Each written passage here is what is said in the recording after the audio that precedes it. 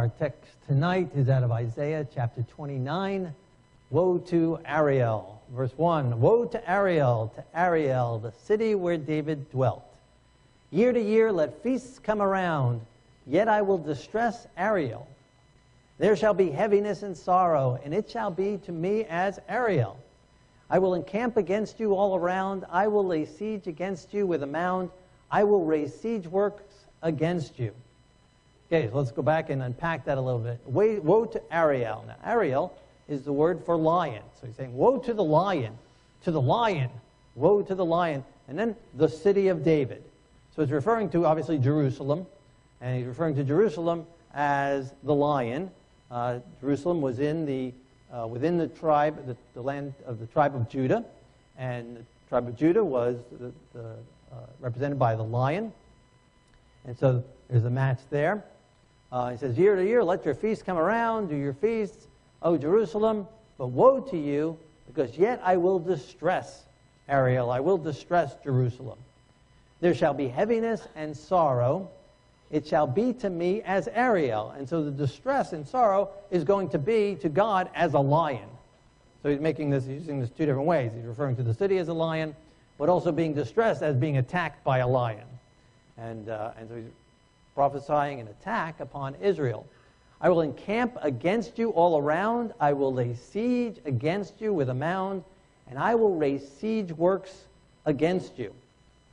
Now, since the time of Isaiah, when Isaiah wrote this, there was some siege works set up against Jerusalem, and we'll get to that another week. And God delivers. God works miraculous deliverance through that time. And so it might be in reference to what was actually happening right there, but I don't think so, as we'll look at the next text, the next verses. And then later on, several decades, maybe 70 or so years after Isaiah, Babylon does come through and lay siege to Jerusalem and brings about the destruction of Jerusalem. And so it could be in reference to that. But we will see as the rest of this chapter, it's really in context of last day events. And so this may be a reference to Jerusalem once again being surrounded and siege being laid to, like a lion being surrounded by a lion. And now, also the lion of the tribe of Judah can be referenced here as well.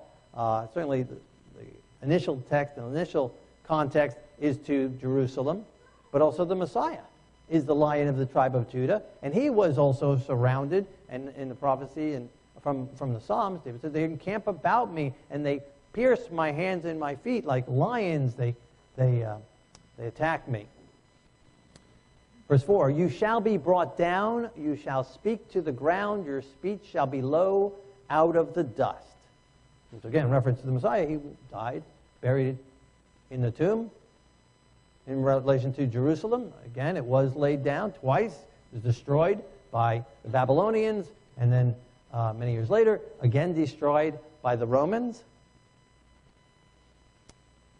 But I'm wondering if God is referring here again to another time in these last days that it will be brought down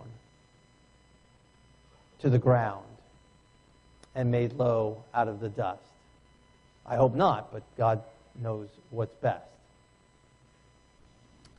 Verse 5, moreover, the multitude of your foes shall be like fine dust, and the multitude of your terrible ones like chaff that passes away. Yes, it shall be in an instant suddenly. And so while he's referring to Jerusalem being laid low, he's also saying, but don't worry, your enemies that attack you and that laid siege around you, they're going to be pass away. They're going to be destroyed in an instant. Suddenly, they're going to become fine dust. Those terrible ones, the multitude of your foes, I'm going to make them dust as well.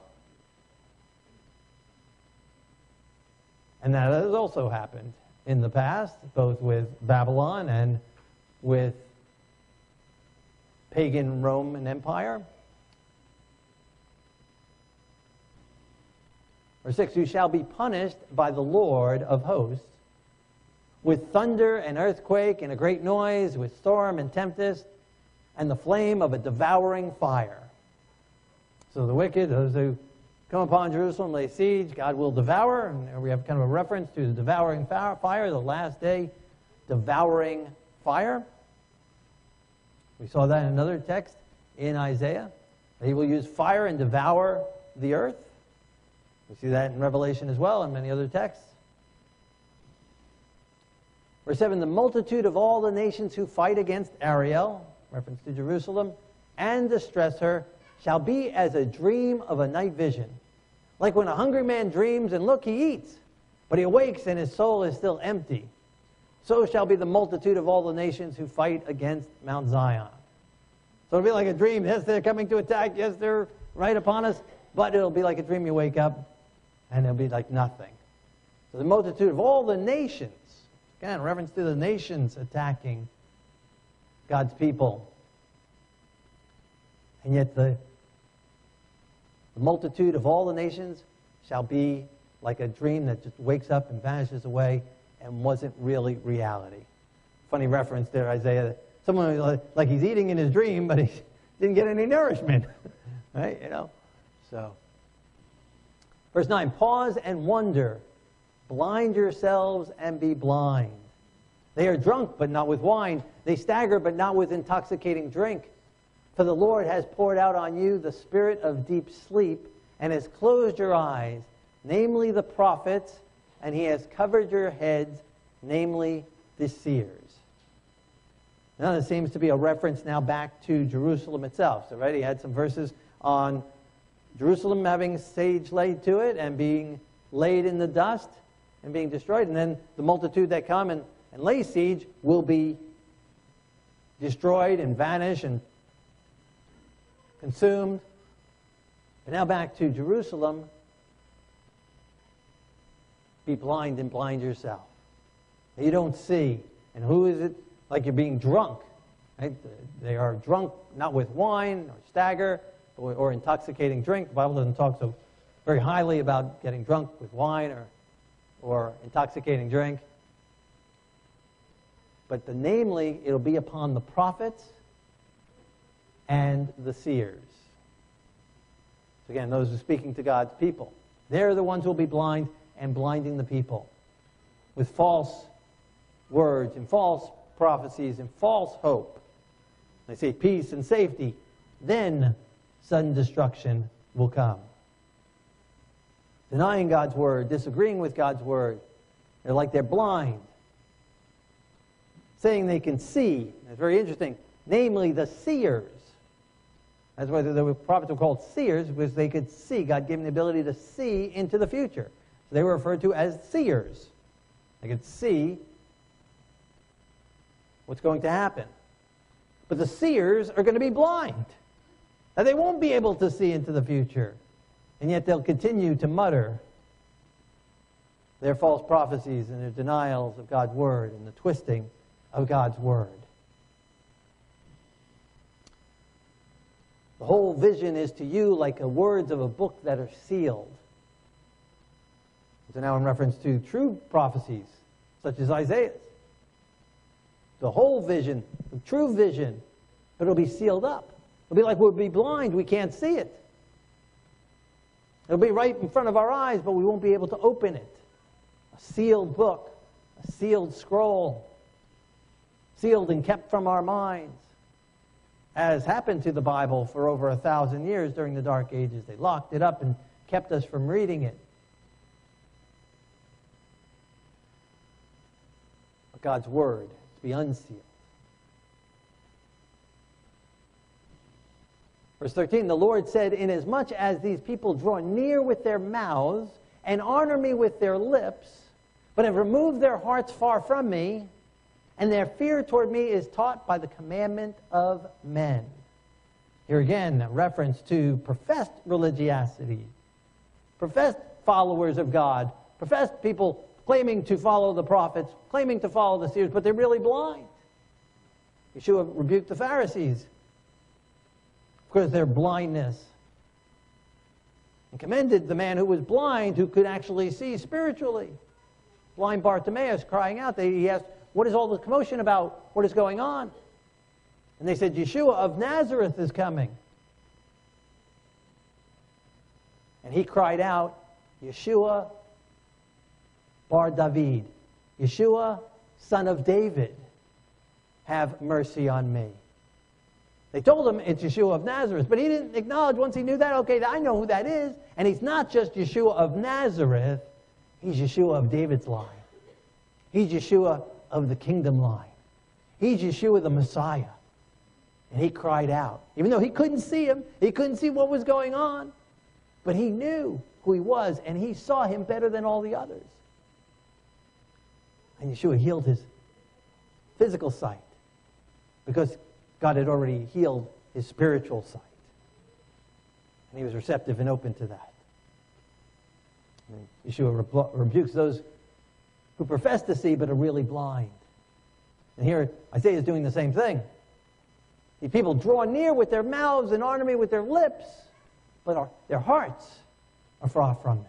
Why are their hearts far? Because they're following, because their fear toward me, so their fear towards God is a false fear. Their fear towards me is taught by the commandments of men. And Yeshua rebuked those who are following the commandments of men rather than the commandments of God.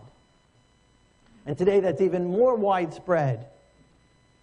Commandments of men the people are following the commandments of their parents in disobedience to the Word of God, following the commandments of their bosses in disobedience to the Word of God, following the commands of their spouses in disobedience to the Word of God, following the commands of the Supreme Court or some judge, the commandments of men in disobedience to the commandments of God. And God calls them blind. Pressures of this world, the teachings of this world, the commandments of men taught from pulpits in direct contrast to the Word of God, to the commandments of God, saying that the commandments of God are done away with and replaced and annulled. A false religiosity. Saying they love God, saying they serve God, saying they praise God. Oh God, whatever you want, I will do. Well, how about just follow the Ten Commandments? How about just follow the Word of God? Oh, that's too hard. I can't do that. You know I can't do that. I'm just human. What do you want from me? But whatever you want, I will do for you.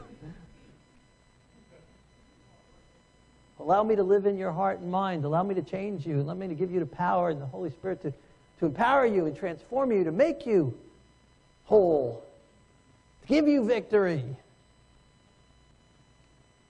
to give you power, to give you a new heart, to give you a new life, to give you a new mind, to give you new desires. Let me live inside you and through you. Let me take away the carnal heart. Yeshua is begging, let me take it into myself. Let me pay the price for it. Let me remove it from you. Let me trade places with you. Allow he who knew no sin to become sin for you, that you who know no righteousness may become the righteousness of God in him. That's what he wants to do for us. He wants to literally trade places with us. Take our stony, cold heart, filthy, corrupt, carnal, sinful. We're all born perverted. We're all born with perverted desires. And he says, but that's not the end of the story. You might have been created that way, but I didn't create you that way. Let me change you, and let me rebirth you. How can that be done? How can that happen? God says, just look at the butterfly. I can make a caterpillar into a butterfly. I can certainly make you from carnal to beautiful. I can certainly make you from sinner to righteous and transform you just as clearly and distinctly and as differently as a caterpillar is from a butterfly. I can change you and change you totally. From being ugly, crawling around on legs, and eating plants and destroying them, leaving filthy trails behind you, spewing out green gook if someone steps on you, and make you beautiful. You fly through the air and grace the air.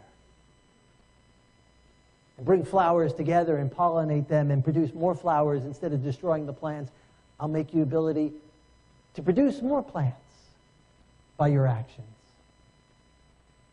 I can change you into a butterfly. Who do we want to follow? The commandments of God or the commandments of man? And that includes me. Don't follow anything I say if it's in disagreement with the Word of God. The Word of God is what counts. Commandments of God are what count. The truth of God's Word is what counts. We have one rabbi, the heavenly rabbi. We have one teacher, our Lord and God, King of the universe, not man. Don't fear men. Don't fear those that can destroy the body. Rather, fear him who can destroy both the soul and body. Fear the Lord God.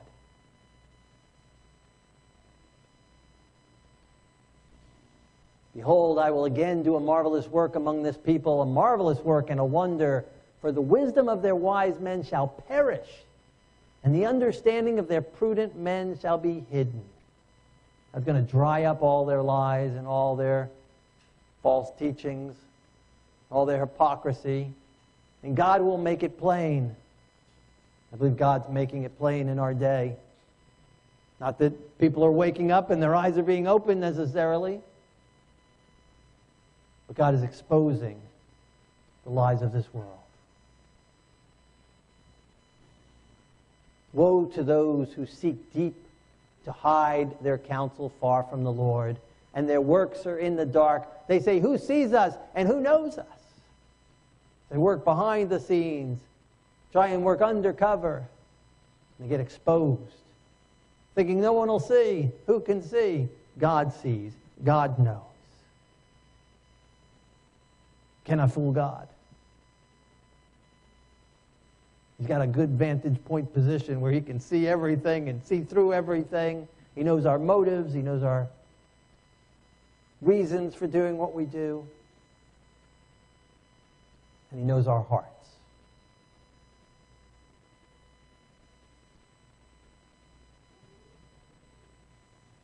He really knows our hearts. Not as we think we know our hearts. Our heart lies to us, tells us how good we are. God really knows our hearts, really knows our motives, really knows our desires. He knows whether we're allowing the carnal heart to live out, manifest itself through us, or whether we're allowing God to change us and transform us and allow His heart to be placed in us. The Word of God says that He will write His laws on our hearts and in our minds. And so if He writes His laws in our hearts and in our minds, what will come out of our mouths? What will come out of our hands? What will come out of our actions? His law. His obedience. It's Him writing. And then He says, and then He compels us to do it. He constrains us to do it. He empowers us to then do it. He comes inside and works from the inside out and changes us and transforms us. So we can profess on the outward, but He sees right through. He does see. He does know. And He loves us. He loves us how we are. And He loves us too much to leave us how we are. He loves us how we are. And He loves us enough to change us to how He is. He created Adam and Eve in His image. And He's wanting to recreate us in His image. Adam and Eve were created in His image. We're not born in His image. But He wants to rebirth us into His image.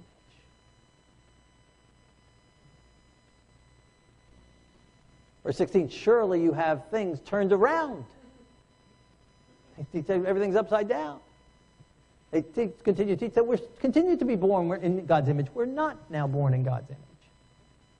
They say we're born how we are, and that's how we are. And that's how we'll be. We are born with a carnal heart, and that is how we are, but that's not how we have to be. Shall the potter be esteemed as the clay? For shall the thing made say to him who made it, he did not make me? Or shall the thing formed say to him who formed it, he has no understanding? That's exactly what people are saying today. God didn't make me. God didn't form me. I'm a self-made man. Do things my way. The I generation, the me generation, the self generation. Evolutionism, denial of God as the creator, God our maker. Next time you're having a conversation with an evolutionist, here's what you can say. You can say, basically, let me make sure I'm getting this correct. I believe that God created me, that I came from God's hand. And you believe that you were created from an ape, came from an ape, back down to slime pits? Yes, that's right. You say, well, we're both right. I'll do that again. I say I was created by God's hand, and that God is my creator, that God is my God. And you say you were created from a monkey. We're both right. What's that? That's right. That's right. If that's what they want to think. And as they are, and as you believe, so shall you be.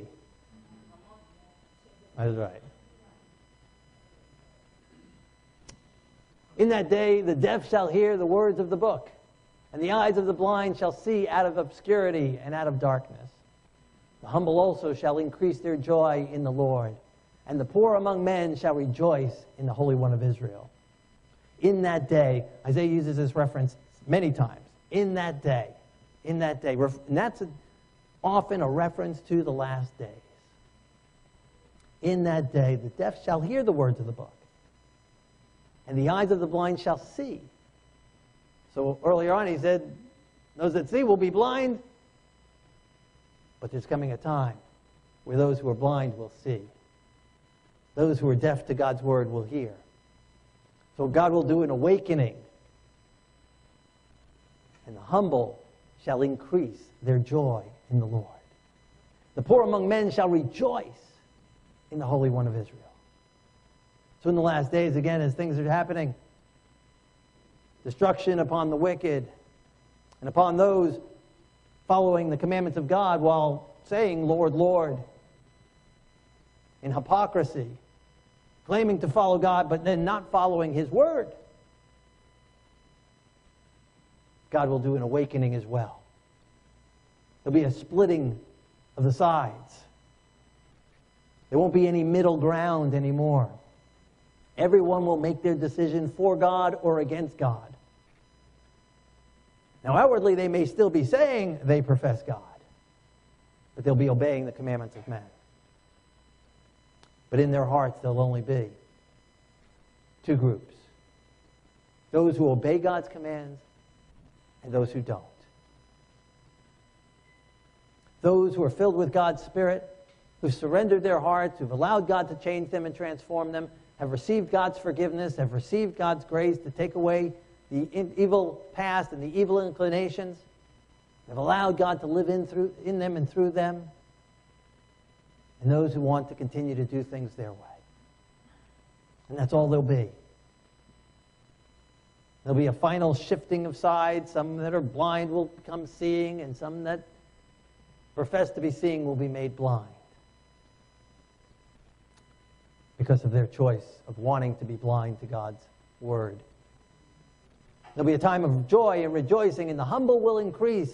Humble yourself in the sight of the Lord, and He will raise you up. God will exalt us as we lay low before Him, as we humble ourselves before Him, as we trust Him, and as we follow Him. For the terrible one is brought to nothing. The scornful one is consumed, and all who watch for iniquity are cut off, who make a man an offender by a word, and lay a snare for him who reproves in the gate, and turn aside the just by empty words. Here again, it's like Isaiah was born in our generation and reading our newspapers.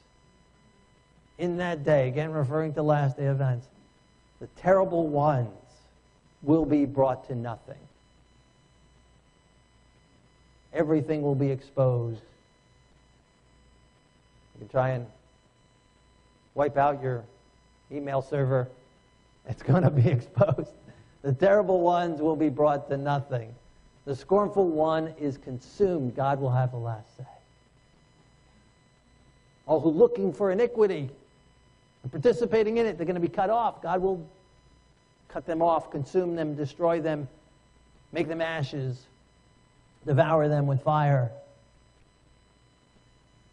But what else are they doing? And not only in disobeying God, they also make a man an offender by a word.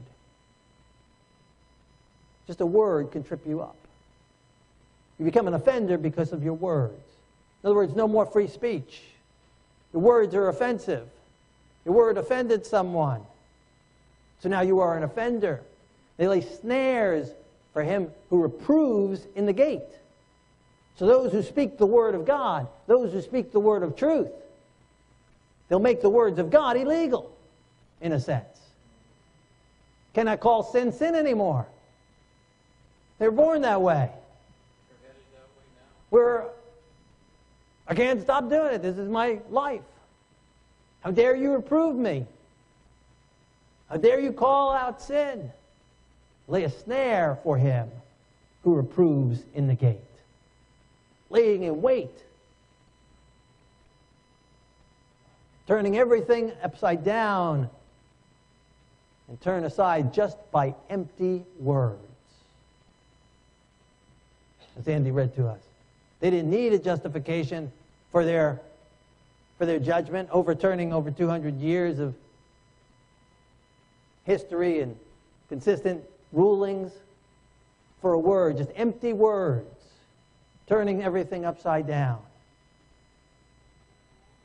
and making those who speak God's word, making those who speak truth an offender.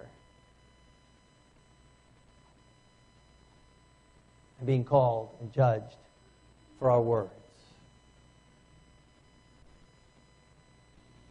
Thus says the Lord, who redeemed Abraham, concerning the house of Jacob, Jacob shall not now be ashamed, nor shall his face now grow pale, but when he sees his children, the work of my hands in his midst, they will hallow my name and hallow the Holy One of Jacob, and fear the God of Israel. Again, so we see both sides, the two sides. Throughout this chapter, him laying waste to the hypocrites. Woe to Ariel for professing to follow God and not. But also those that attack and are against God, God will lay waste. God will expose both the wicked and the hypocrites. But God will give those who are humble before him eyes to see and ears to hear. He will redeem Abraham. He will redeem his people concerning the house of Jacob. Obviously, now again, a reference to Jerusalem, God's people, Israel. Jacob shall not now be ashamed. The humble will be exalted. The humble will increase. And when he sees his children, the work of my hands, they will hallow my name. Hallow my name, and hallow the Holy One of Jacob, and fear the God of Israel. Not fearing the commandments of men, like the disciples brought in and tried for a word and for speaking truth, and told and commanded, do not speak in that man's name anymore. Beat them and whip them. And they said, better for us to obey the commandments of God than the commandments of man. The power of God was so much upon them, they felt compelled, they let them loose, and they walked out praising God that they were counted worthy to receive persecution. Counted worthy that they were beaten. Counted worthy that they were imprisoned. Counted worthy that they were tried by God and found faithful. fearing God, fearing the God of Israel, rather than fearing the commandments of men. That's what it's going to come down to. The commandments of men or the commandments of God. We're getting very close to that time. It's ramping up more and more. The line is being drawn thicker and thicker. People are making their decisions one side or the other. Now is the time, at this time in this year, this cycle, and this time of Earth's history, and this time in our lives, now is the time to make our decision for God or against God. No more playing the hypocrite. No more playing with God. No more just saying, Lord, Lord. But following Him with all our heart, with all our soul, with all our strength, with all our mind. Not just a feeling love of God, but a true, dedicated, committed, loving God. That'll love Him and follow Him no matter what the circumstances, and will stand for the right. That's what this world is looking for. People will be true to duty as a compass needle is to the North Pole. Not switching, you can turn it all around, that needle will point right back. Whose conscience is straight and narrow, whose devotion and dedication are committed to the Word of God. Men who will not be bought or sold, men and women who will not yield to the pressures of this world, but who will stand for the right, no matter what. That's what it's going to come down to. That's what it's always been. That's what the test has always been. Several tests down through history. Whether with Adam and Eve, or Noah, or Moses' time, or David's time, or in Yeshua's time, down through the ages, it's always been, who will we listen to? Who will we follow? The commandments of this world, those in positions in this world, and false teachers, or the Word of God. That's what it's going to come down to. And that's our appeal today. Whom will we serve, God or man? He's also who erred in spirit will come to understand, and those who complained will learn doctrine. So He changes us. We once erred, yes. Yes, we once complained, but God will change us. God will give us understanding. God will give us the ability to learn doctrine. God will give us the ability to fear Him and serve Him, and serve Him only. It's God's presence. It's God's power. God is able to change. And that's really what the whole gospel is about. That's really what the whole Bible is about. That God is able to change us and transform us. Adam and Eve made a mistake. We've made mistakes. God can take those mistakes, wash them away, wipe them away, and so change us that we don't desire them anymore, and that by His power and His grace, we don't do it anymore either.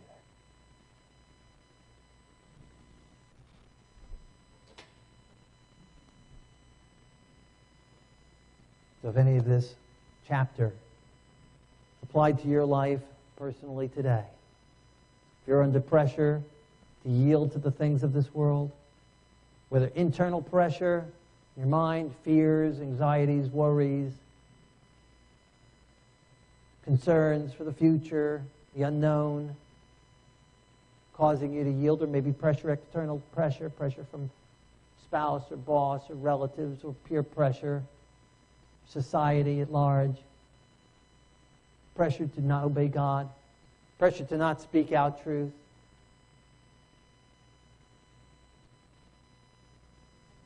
Ask God to strengthen you, to encompass you, to empower you, to live inside you.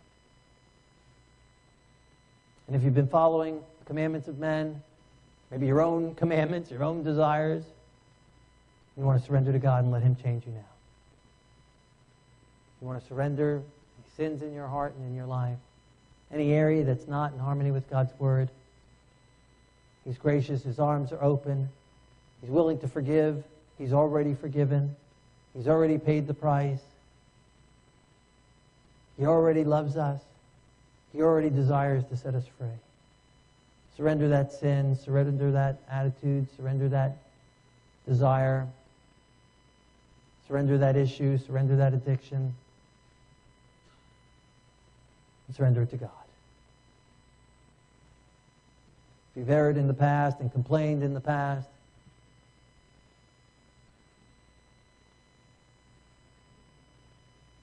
if you've disobeyed God,